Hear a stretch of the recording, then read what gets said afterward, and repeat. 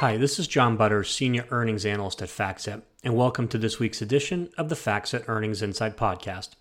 The FactSet Earnings Insight Podcast is based on content published in the FactSet Earnings Insight Report, which provides commentary and analysis on corporate earnings for the S&P 500 and is available each week on the FactSet website at www.factset.com. We'll start this week's podcast with a preview of the key metrics for the second quarter earnings season for the S&P 500, which starts this week. Then, we'll discuss two topics of the week. First, we'll discuss expectations for the actual earnings growth rate for the second quarter. Given that most S&P 500 companies report actual earnings above estimates, how much could the actual growth rate exceed the current estimate of 64%? Second, we'll discuss the target price for the S&P 500. After a record close last week, where do analysts believe the price of the index will go from here? But first, let's look ahead to the second quarter earnings season for the S&P 500.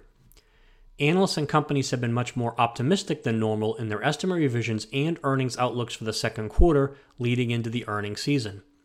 As a result, expected earnings for the S&P 500 for the second quarter are higher today compared to the start of the quarter. In fact, the index is now expected to report the highest year-over-year growth in earnings since the fourth quarter of 2009. Analysts also expect double-digit earnings growth for the second half of 2021.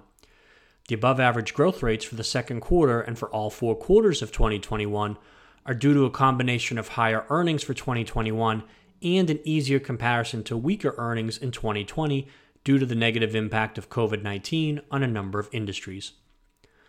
In terms of estimate revisions, analysts increased earnings estimates in aggregate for the S&P 500 during the second quarter. We typically look at the change in the bottom-up EPS estimate for the index to measure EPS estimate revisions by analysts. The bottom-up EPS estimate for the second quarter increased by 7.2% from March 31st to June 30th. Now this is unusual because in a typical quarter, the bottom-up EPS estimate usually decreases by 4 to 5% during the quarter. In fact, the second quarter marked the largest increase in the bottom-up EPS estimate since FactSet began tracking this metric in 2002. In terms of guidance, more S&P 500 companies have issued positive EPS guidance for the second quarter than average. In determining whether guidance is positive or negative, we compare the projection of the company to the mean EPS estimate of the analysts at the time of the guidance. At this point in time, 103 companies in the index have issued EPS guidance for the second quarter. Of these 103 companies, 66 or 64% have issued positive EPS guidance. This percentage is well above the 5-year average of 37%. If 66 is the final number for the quarter, it will mark the highest number of S&P 500 companies issuing positive EPS guidance for a quarter since FactSet began tracking this metric in 2006. Because of the high number of companies giving positive guidance and the net upward revisions to earnings estimates, the estimated year-over-year earnings growth rate for the second quarter is higher now relative to the start of the quarter. As of today, the S&P 500 is expected to report year-over-year earnings growth of 64% compared to an estimated year-over-year earnings growth rate of 52.1% back on March 31st. If 64% is the actual growth rate for the quarter, it will mark the largest year-over-year growth in earnings reported by the index since the fourth quarter of 2009 at 109.1%. The unusually high growth rate is due to a combination of higher earnings for the second quarter of 2021 and an easier comparison to weaker earnings in the second quarter of 2020 due to the negative impact of COVID-19 on a number of industries. All 11 sectors are projected to report year-over-year earnings growth, led by the energy sector, for which a growth rate is not available due to the year-ago loss reported by the sector, the industrial sector at 350%, the consumer discretionary sector at 208%, the financial sector at 120%, and the materials sector at 118%. Looking at future quarters, analysts project double-digit earnings growth for the second half of 2021. The forward 12-month PE ratio is 21.4, which is above the 5-year average and above the 10-year average. And during this week, 25 S&P 500 companies, including 3 Dow 30 components, are scheduled to report results for the second quarter. 16 of the 26 companies reporting results are in the financial sector. Although it is a light week in terms of overall numbers, several high-profile companies are expected to report results during the week, including JP Morgan Chase, United Health Group, Bank of America, PepsiCo, Wells Fargo, Morgan Stanley, Citigroup, and Goldman Sachs. Now let's move on to our first topic of the week, which is expectations for the actual earnings growth rate for the S&P 500 for the second quarter. As we previously noted, the S&P 500 is expected to report year-over-year earnings growth of 64% for the second quarter. Given that most S&P 500 companies report actual earnings above estimates, what is the likelihood the index will report actual growth in earnings of 64% for the quarter?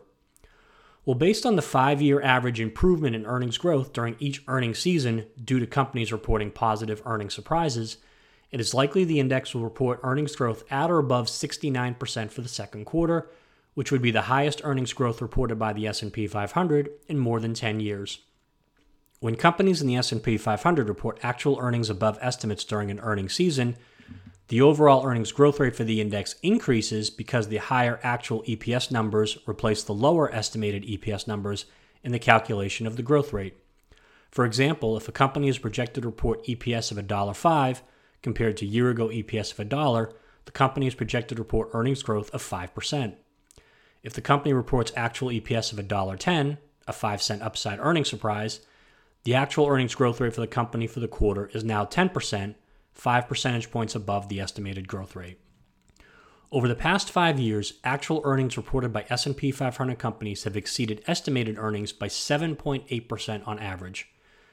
During the same period, 75% of companies in the S&P 500 have reported actual EPS above the mean EPS estimate on average. As a result, from the end of the quarter through the end of the earnings season, the earnings growth rate is increased by 6 percentage points on average due to the number and magnitude of positive earnings surprises. If this average increase is applied to the estimated earnings growth rate at the end of the second quarter on June 30th of 63.3%, the actual earnings growth rate for the quarter would be 69.3%.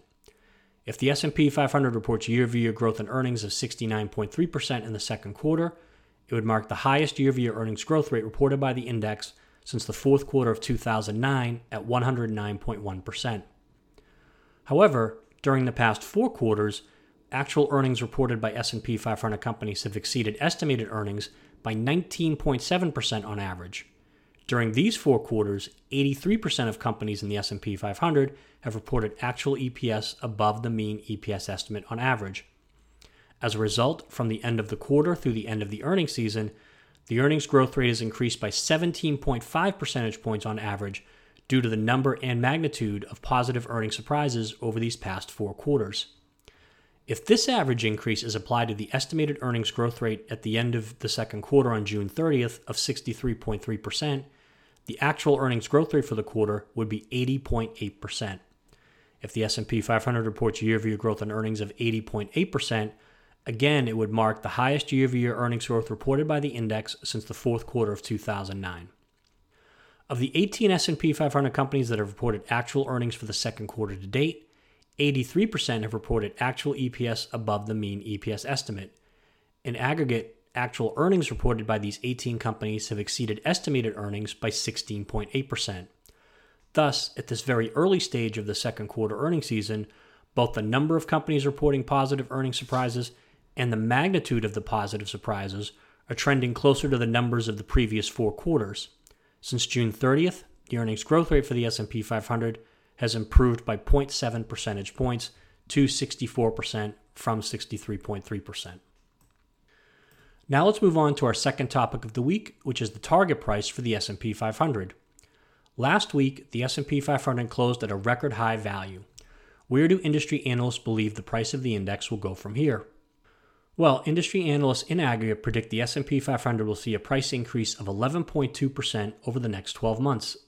This percentage is based on the difference between the bottom-up target price and the closing price for the index as of July 8th. The bottom-up target price is calculated by aggregating the median target price estimates, which are based on company-level estimates submitted by industry analysts for all the companies in the index. On July 8th, the bottom-up target price for the S&P 500 was 48.0362, which was 11.2% above the closing price of 43.2082.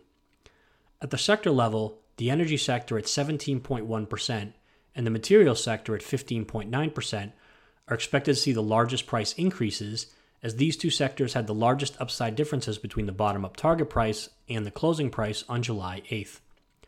On the other hand, The real estate sector at 4.2% is expected to see the smallest price increase, as this sector had the smallest upside difference between the bottom-up target price and the closing price on July 8th. How accurate have the industry analysts been in predicting the future value of the S&P 500? Well, over the past 5 years, industry analysts have underestimated the price of the index by 0.5% on average, using month-end values. Over the past 10 years, industry analysts have overestimated the price of the index by 1.5% on average, again using month-end values. And over the past 15 years, industry analysts have overestimated the price of the index by 9.1% on average, using month-end values. It is interesting to note that on June 30th, 2020, the bottom-up target price was $33.2764. 1 year later, on June 30th, 2021, the S&P 500 closing price was $42.9750. Thus, industry analysts underestimated the closing price at the end of June of 2021 by nearly 23% 1 year ago. This concludes our podcast for this week. Thank you for listening. For more information on the topics discussed today and other market-moving trends, please visit the FactSet website at www.factset.com and check out our full FactSet Earnings Insight Report, our FactSet Insight blog, and our Street Account podcasts. And of course, stay tuned for next week's edition of the FactSet Earnings Insight Podcast.